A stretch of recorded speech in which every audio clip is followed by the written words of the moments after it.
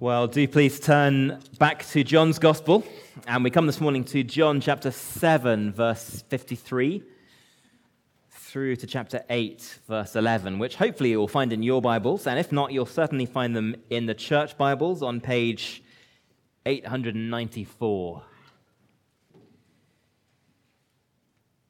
And before we read, I should say a word about those ominous square brackets around our passage today. Think yourself into the desk of some poor ancient scribe trying faithfully, meticulously, patiently to make a copy of the scriptures and preserve it for the next generation before the manuscript you have to work with crumbles into dust. And imagine what a bad day at work you're having when you pick up your papers from John's Gospel and one loose leaf falls out. You read it, and it's like it's written in letters of pure gold. It just has the ring of beauty, of authenticity. Jesus' sheep hear their master's voice, a beautiful window into his heart towards sinners. The only problem is you can't quite be sure where it came from. Many of those ancient scribes put it right here. Some put it in other parts of John. One even put it in Luke. And if you look down at the footnote in the church Bibles, you'll see that in the two oldest copies of the New Testament that we have now, two very good quality codices, it's just missing completely, this passage. So what do we do with it this morning? Well, the first thing we need to do is take a deep breath and not panic. We only even know this is a problem because God in his providence has preserved so much incredibly high-quality manuscript evidence for us for these Gospels. We have an embarrassment of ancient sources, more than for any other comparable classical book. Obviously, we don't have the physical inspired document that John wrote down any more than we have what Plato wrote or what Shakespeare wrote. Everyone is working with copies of those original documents, but we have a lot of those and some very, very old ones. And the remarkable thing is that there are barely any major differences between those thousands of copies spread around the world. We've got two major families of manuscripts, which lies at the heart of this conundrum. There's one stream of ancient manuscripts we've got that we found two surviving copies of that are very, very old, but for most of church history, they were squirreled away in a library in the Vatican or a monastery in Sinai. And that's what our modern translations here tend to follow, the ESV or the NIV, who put this bit in brackets. And then there's another stream of manuscripts, a family of copies, where our first surviving copy is a little later, but it was from a tradition that was very broadly accepted and used. Hundreds of copies used and preserved across the ancient world in hundreds of churches. And that is the tradition that came down to us in the King James Version and what for most of history in the Western Church our ancestors have received and believed. And yet, for all the differences between all those copies, there are really only two significant passages in the New Testament that one family has and the other doesn't. And it just so happens that this morning we've come to the hardest one of those. So don't panic. The arguments for and against how original this passage are very finely balanced, but J.C. Ryle, the old bishop, has some wise words to say. If there are so many good and credible arguments, he says, in favor of this passage, the most disputed text in the whole canon, think what a firm foundation we have for the rest. And importantly, there is nothing in this passage that in any way contradicts anything else in the Bible or adds any doctrines to it or robs any doctrines from it. Now, all that said, I have to admit that the majority of New Testament scholars today would say that this probably wasn't originally written by John. And some would say that it shouldn't even be in our Bibles. And they've got some fair arguments on their side. I'm no text critic, I'm not a scholar, but I'm not sure that the evidence against this is quite as decisive as the majority of scholars today would argue. It is true there is vocabulary in this passage that John doesn't tend to use elsewhere in his gospel, but there are, when you look closely, some repeated themes and phrases that are very dominant in the rest of this chapter and the chapters around it. If you want to hear them later over coffee time, I think there are some very convincing arguments to make that, in fact, this could be right where this little paragraph belongs. It's true we can't be sure that John wrote this, but we don't know who wrote Hebrews or many of the Psalms. What we trust there is that God, by his Spirit, inspired it, and God, in his love, preserved it for us all these centuries. It's true we don't have anything written about this little text from any of the early Eastern church fathers. What we have from them, though, is mainly collections of surviving sermons and homilies. It's an argument from silence based on the ones that have been preserved. What we do have is Augustine, one of the major Western church fathers, not only preaching this in the 4th century, but making a pretty damning critique of people who, in his view, tried to scratch this out of their Bibles because they didn't like its message of grace to a sinful woman. There are no easy reasons to see why some patient, careful scribe would want to stick this in if it doesn't belong. It doesn't change any Bible doctrine, but as Augustine argued, there are plenty of explanations as to why people would be uncomfortable with Jesus' message of forgiveness to an adulterous wife here and want to leave this out. And I think just as convincingly for me, God has providentially kept this passage for the church for centuries. He put it in Ambrose's Bible and in Augustine's Bible and Luther and Calvin's Bibles and in J.C. Ryle's Bibles and in your granny's Bible. And all of them received it trustingly, and they loved Jesus more for what it showed them about him and his justice and his grace. So I would suggest that the side of caution would be to include it carefully as a true account of Jesus' life and enjoy the same things in his heart that we see here, that those Christians before us enjoyed century after century. So before we read, let me give the last word to John Calvin. As this passage, he said, has always been received by the Latin churches and is found in many of the old Greek manuscripts and contains nothing unworthy of the apostolic spirit, there is no reason why we should refuse to apply it to our advantage. So by God's help, let's do that together now. Let me read from John chapter 7, verse 53. If you remember, Jesus has been in the temple around the Feast of Booths or Tabernacles, and the story continues. They went each to his own house, but Jesus went to the Mount of Olives. Early in the morning, he came again to the temple. All the people came to him, and he sat down and taught them. The scribes and Pharisees brought a woman who'd been caught in adultery, and placing her in the midst, they said to him, "Teacher, this woman has been caught in the act committing adultery. Now in the law, Moses commanded us to stone such a woman. So what do you say?" This they said to test him, that they might have some charge to bring against him. Jesus bent down and wrote with his finger on the ground.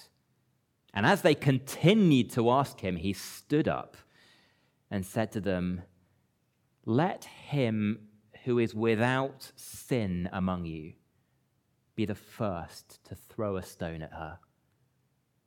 And once more he bent down and wrote on the ground. But when they heard it, they went away one by one, beginning with the older ones until the last, and Jesus was left alone with the woman standing before him. Jesus stood up, and seeing no one except the woman, he said to her, "Woman, where are they? Has no one condemned you?" She said, "No one, Lord." And Jesus said, "Neither do I condemn you. Go, and from now on, sin no more." Well, do please make sure that passage is opened in front of you. John chapter 8. And let's bow our heads for a moment. That soul that on Jesus has leaned for repose, I will not desert to its foes. Loving Heavenly Father, please lead us this morning to our fountain of living water, that in him we would find all our condemnation is gone. Amen. Well, I wonder if you can put yourself back for a moment to a time when you were caught red-handed. I was a 7-year-old boy hiding behind a wall with my sister throwing gravel at passing cars, when all of a sudden one driver slammed on the brakes and this big German man came charging towards us. We ran into the house in terror, and at first my horrified mother literally tried to chase him out of the hallway with a broom. But pretty quickly the penny dropped. I was staring at my feet, tears of shame starting to burn my eyes, the gravel still in my hands. Well, I'm a big boy now, and it doesn't often catch up with us like that as grown-ups, does it? Unless you're a member of the Scottish government. But we won't feel the beauty of this passage unless we realize that it puts all of us right back in those shoes. Each of us is like that red-cheeked, shame-faced little boy, caught red-handed and deserving everything that's coming to us. It was Augustine who coined the phrase I've stolen today for my title. We are caught here in the courtyard of the temple, a busy, bustling place. But by the end of verse 9, it's as if everything in that busy background blurs out, and the only thing that matters in all the world is this interaction between two people left alone, standing face to face, one who has been caught red-handed, and the other the judge of all the earth, the miserable and the mercy-hearted. And her story, this guilty woman, is an absolutely wonderful story that shows us something wonderful in the heart of Jesus. She arrives caught and condemned, but she leaves changed. The truth is, though, there is a second story being written here, and that is far, far more sad, because there is a whole crowd of people around Jesus that day who have the opposite tale. And every one of them leaves just how this woman arrived. Guilty, convicted, ashamed. So let's take the passage in two, caught and changed. And the question in verses 53 through to verse 9 is, who is it who's been caught? And maybe more pointedly, can we readers see ourselves here exposed alongside the miserable? Now, it's natural, isn't it, for our sympathy to go straight to this humiliated woman. In fact, that is what this whole cynical ploy of Jesus' critics depends on. They are using her because they know a vulnerable woman like this is pitiable. But first, we do have to recognize that there is no doubt here of the woman's guilt. In fact, that's laid on for us thick and repeatedly, isn't it? She's not just caught, she's caught in the act, committing the deed. There are witnesses, and at the end, her guilt is assumed. So this woman has been guilty of what, let's admit, is a horrible, horrible thing, a marriage-ruining thing, a children-betraying thing. There's nothing romantic that we can varnish this with. This is something with such awful and tragic consequences that God says it deserves death. Now, an obvious question is, where is the man? Presumably he was caught as well. It takes two to tango, doesn't it? And the punishment in the law was explicitly the same for both parties. Now, it is possible, before we get to Me Too, that he has been dragged out and stoned on the spot. There are times in the New Testament where we see people pick up stones and throw right away. In fact, it's going to happen before this chapter is out. They don't always go through the formalities and square it all up legally with the Romans.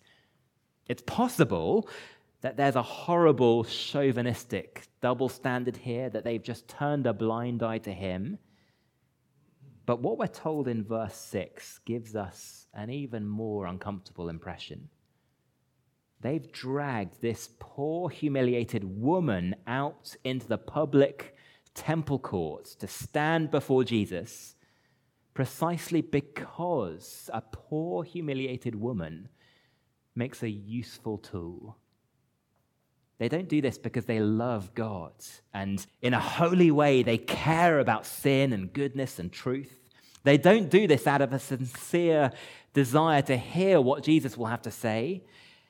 They do this to test him and find an excuse to kill him. And God's law of love and justice, which they pretend to be so passionate about, is really just something to be used to get what they want.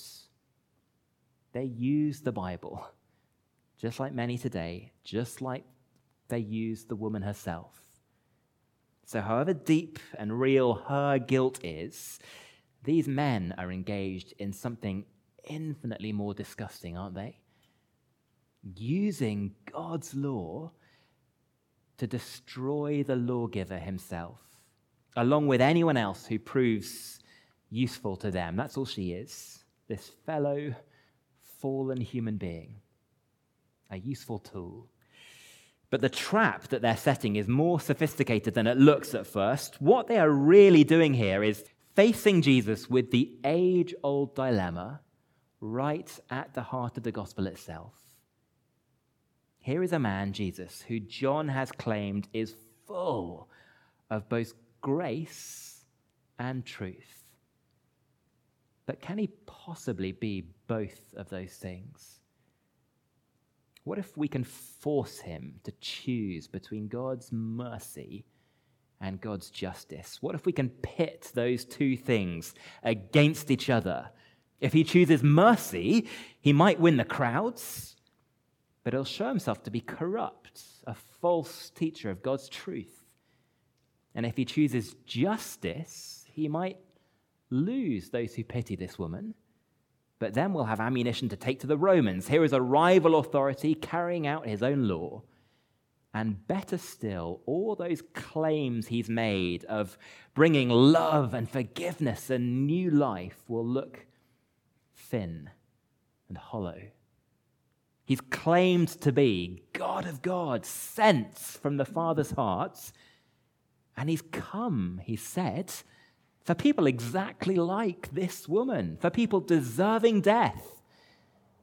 In fact, we've seen him already left all alone once in this book with another adulterous bride. She was a Samaritan. This one is a Jew. Will he be less gracious to his own than he was to the first? Well, Augustine had two words to say to that. God forbid. He came not to lose what was found, but to find what was lost. Which of us, God forbid, which of us would ever dare to look again to Jesus for grace when we are ashamed and caught red-handed if he demanded here that this woman got what she deserved?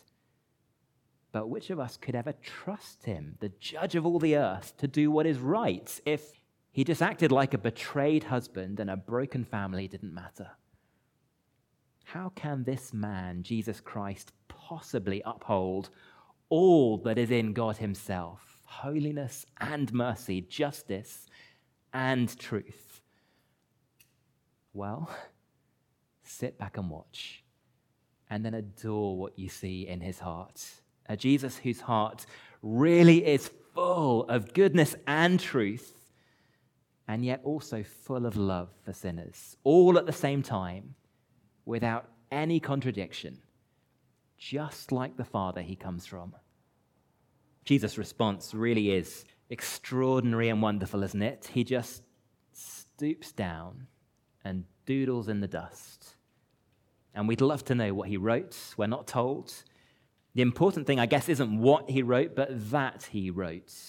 Some in the early church saw this as a kind of acted parable. It's as if Jesus is acting out those words that we had for our call to worship in Jeremiah 17. That would fit perfectly, wouldn't it, with what this whole unit of John is all about?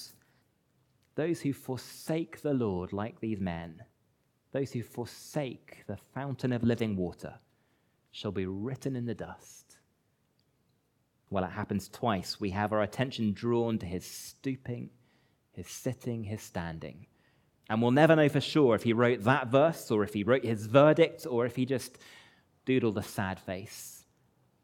The point is that all this time, holy Jesus, the judge, he refuses to be rushed into an answer, refuses to play their cynical game. He forces them in verse 7 to show their impatience.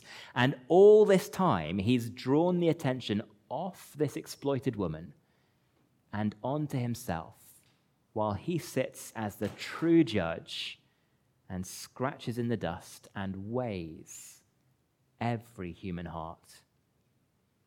And then at last comes the answer, which shows that, yes, he has seen right through them.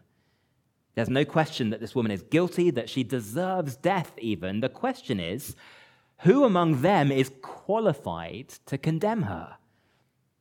Let him who is without sin among you be the first to throw the stone. Now, the beautiful thing about that answer is that Jesus is also using the law. It was the witnesses in a case of adultery who had to carry out the punishment. They had to follow through on their words. So Jesus is using the law too, isn't he? But not the way they are. He isn't using God's word to get what he wants. He's using the law to do the very thing he gave it to do, to lift up a mirror to human hearts. Do any of you men have the integrity to qualify as a valid, impartial witness who can pick up a stone and throw it at this woman's head? Or have you all corrupted your own testimony? And they know the answer, don't they? Even in coming here to Jesus like this, in dragging this woman before him, in longing for her to be condemned and for the Son of God to be disgraced, they've disqualified themselves. Jesus is upholding the law the way he always does, by taking it out of cold, cynical, procedural stuff and putting it back at the level of hearts and love and holiness. She's an adulterer. They are here as murderers, using a law of love with hearts full of pride and hate. Now, don't assume that Jesus says things here that he doesn't say. He doesn't say that we can never judge any sins unless we are perfect ourselves. Otherwise, as Calvin put it, that would take all judicial decisions out of the world. This would be a miserable place to live. And Jesus is very clear in the Gospels that sometimes we have to make judgments. In fact, Jesus is recognizing here that this woman could justly be condemned to death. What she's done should be hated and despised and judged. But there's a particular sin that these men are guilty of that is particularly disgusting. God's word isn't a tool for us to use against other people. First of all, God's word is a charge sheet condemning us. And so Jesus sits back down with his eyes on the ground. And one by one, as they stand in the presence of this one truly righteous man, God from God, the lawgiver, the lover of men, one by one, they find all their bravado slipping away, and they can't keep up the act. God has made sure, hasn't he, that there is a little voice inside all of us that knows the truth, no matter how hard. It's what all of us will find whenever we encounter this real Jesus for ourselves. And when we see him one day face to face, all the lies and stuff and nonsense will be stripped away from us. And all our hearts and thoughts and motives will be laid bare, caught.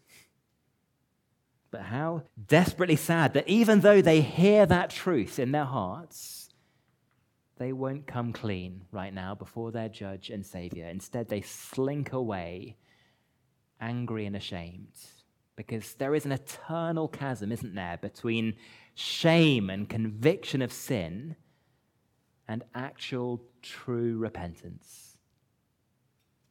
And so when Jesus lifts up his eyes again, in those beautiful words from Augustine, the two were left alone, misery and the mercy-hearted.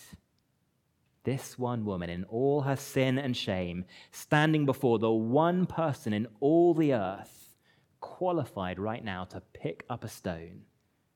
All of them are caught, aren't they? All of us. But only she is changed. Number 2. And so the last few verses, from second half of verse 9 through to verse 11, we're asked this question: will we stand alone like her before the mercy-hearted? It must have been a terrifying moment for this woman, don't you think? Waiting for the stones to fly. Think how utterly traumatic it is when a captured soldier gets put through a mock execution, brought that close to death. It's as if in verse 9 she's staring right into that abyss, the full, horrifying reality of where her life is leading her. And then she comes face to face with the judge and discovers a heart full of mercy. 2 questions from Jesus. Woman, where are your accusers? Has no one condemned you?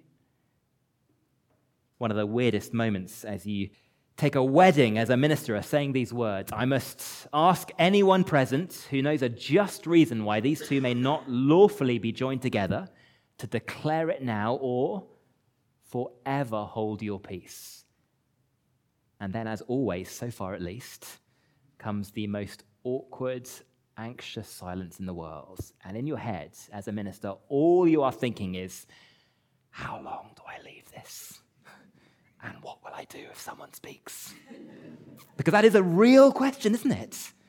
For the sake of justice, it has to be asked. This has to be a real marriage, not a sham.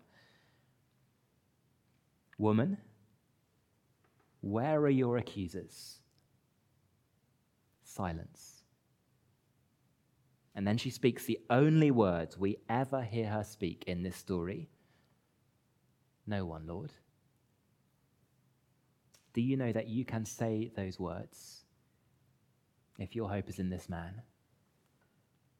I wonder if you hear what she's saying there. This woman who knows her shame, she's saying, Lord, there is no one left to condemn me except you. You have put every accuser to flight, and I am in your hands. So now it is just like that Samaritan woman back at the well. There is a great stress here on her aloneness. She is all alone before Jesus, the judge of all the world. And this scandalous woman, eventually all of us will be there. All of us have business to do that is between our heart and his. And nobody else can face it with us or speak for us. Jesus has a legal duty now to pick up a rock and bring justice. That is the right thing to do. That's what she must expect. But instead, he says two more astonishing things.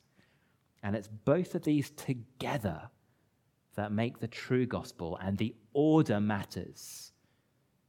Neither do I condemn you. Go and sin no more. Now we have to ask ourselves, how can Jesus possibly utter those words? On what basis can he let her just walk free?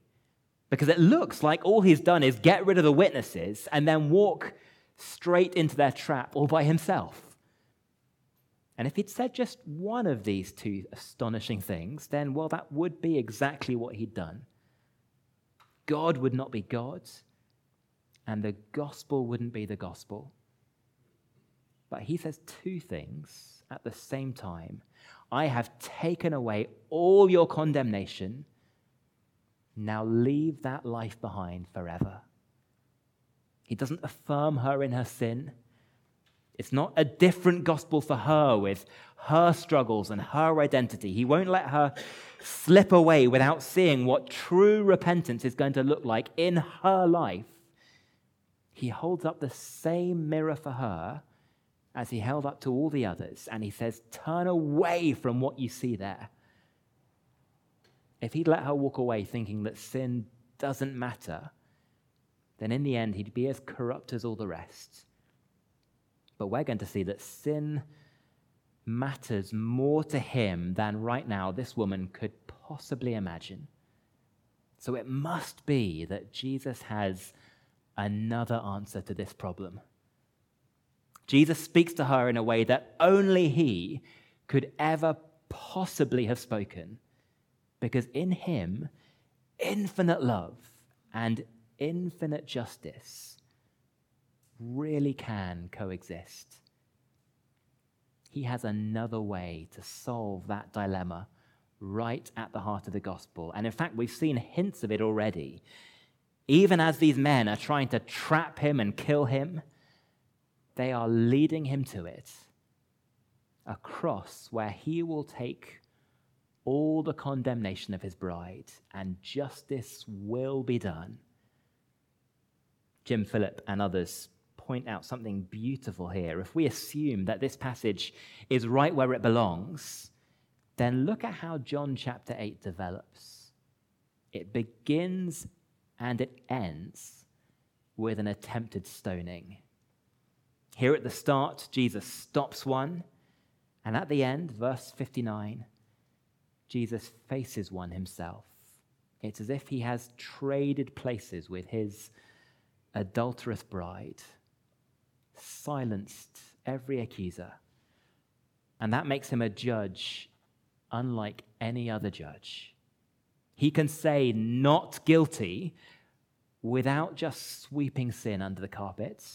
He really does have a unique authority on earth to forgive sins, but also to send us away the way he sends this woman away, ransomed and claimed for him by his grace for a new life, changed his. So here's the other thing then that makes Jesus entirely different. The Son of God is in absolutely no rush to make an immediate, hasty, temporal judgment. He has all the time for patience and mercy that he chooses to give us, because in the end, no human being escapes from his court. He can justly forgive this woman and send her away to live a new life. And one day he knows she will come before him again, and her whole story will have its day in court. Not just what she did before, but something far, far more important. What she did with his grace. And it will be the same, won't it, when our story has its day? Once upon a time, whatever we had done, we saw the deep, wonderful holiness and grace that Jesus Christ showed to us on his cross. What story did the rest of our lives tell? when we walked free from all that, did his grace melt our hearts and begin to change us?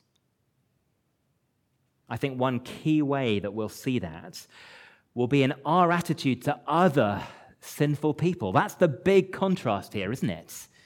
We see Jesus' wonderful heart towards sinners, a man who burns for justice and truth, and yet he's full of grace. And in contrast, we see a bunch of men who see this disgraced woman, and instead of grieving, they see her falling as their opportunity. Can those really be people who've tasted grace? Maybe for some of us, there is an obvious application to this story. If this is the heart of Jesus towards sinners, surely we have to be forgiving people. Even in those most piercing times when we are so hurt and we want to lash out and to punish. Even sometimes a husband and a wife who've been betrayed by the other. Is that asking too much? Well, Augustine didn't think so. You say, he said, it's difficult to imagine for the husband and wife to be reconciled following an adultery. But if faith is present, it shall not be impossible. For why should we reckon as adulterers those whom we believe are washed by baptism and healed by repentance? Why would people want to get rid of a story like this? Well, Augustine thought the answer to that was simple. Some men are simply enemies of Christ, and so they won't forgive. And a story where Jesus shows more mercy to this woman than they would ever show to their own was just too embarrassing for them. Well, there will be times when we'll find ourselves in that position, wanting to throw the book just to hurt and get our way. And there will be many, many more times when we'll find ourselves on the other side, needing forgiveness from Jesus. So as we close, let's take a moment to look hard at who he shows himself to be. All that is in God is wonderfully good, wonderfully kind, wonderfully holy. And all that is in God is in Jesus. So what an encouragement that is when we need to come and stand on our own before him like this woman here and confess what we've done. Don't slink away. Don't hide it. Don't put it off. Look who he is, the mercy-hearted.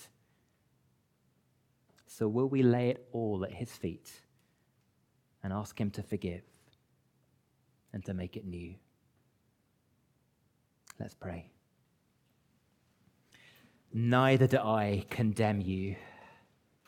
Go and sin no more. Lord Jesus, we rejoice to hear those wonderful words spoken to us, who you could have justly condemned, each of us, 1,000 times over. And so we want to say thank you, and we want to say sorry, and we want to say please. Thank you, Jesus, for that extraordinary kindness and patience and mercy that fills your heart, that you have shown to us in the cross where your justice and your love came perfectly together. We're sorry, Lord, that you have called us in such kindness to leave our lives of sin, and yet there is so much of those lives that we still cling to and cherish. Help us, we pray, to be honest and humble with you about that. And so please, Lord, please, would your mercy change our hearts? And would this window into your hearts keep us coming back to you for grace as our judge and our friend. For your own name's sake, we ask it. Amen.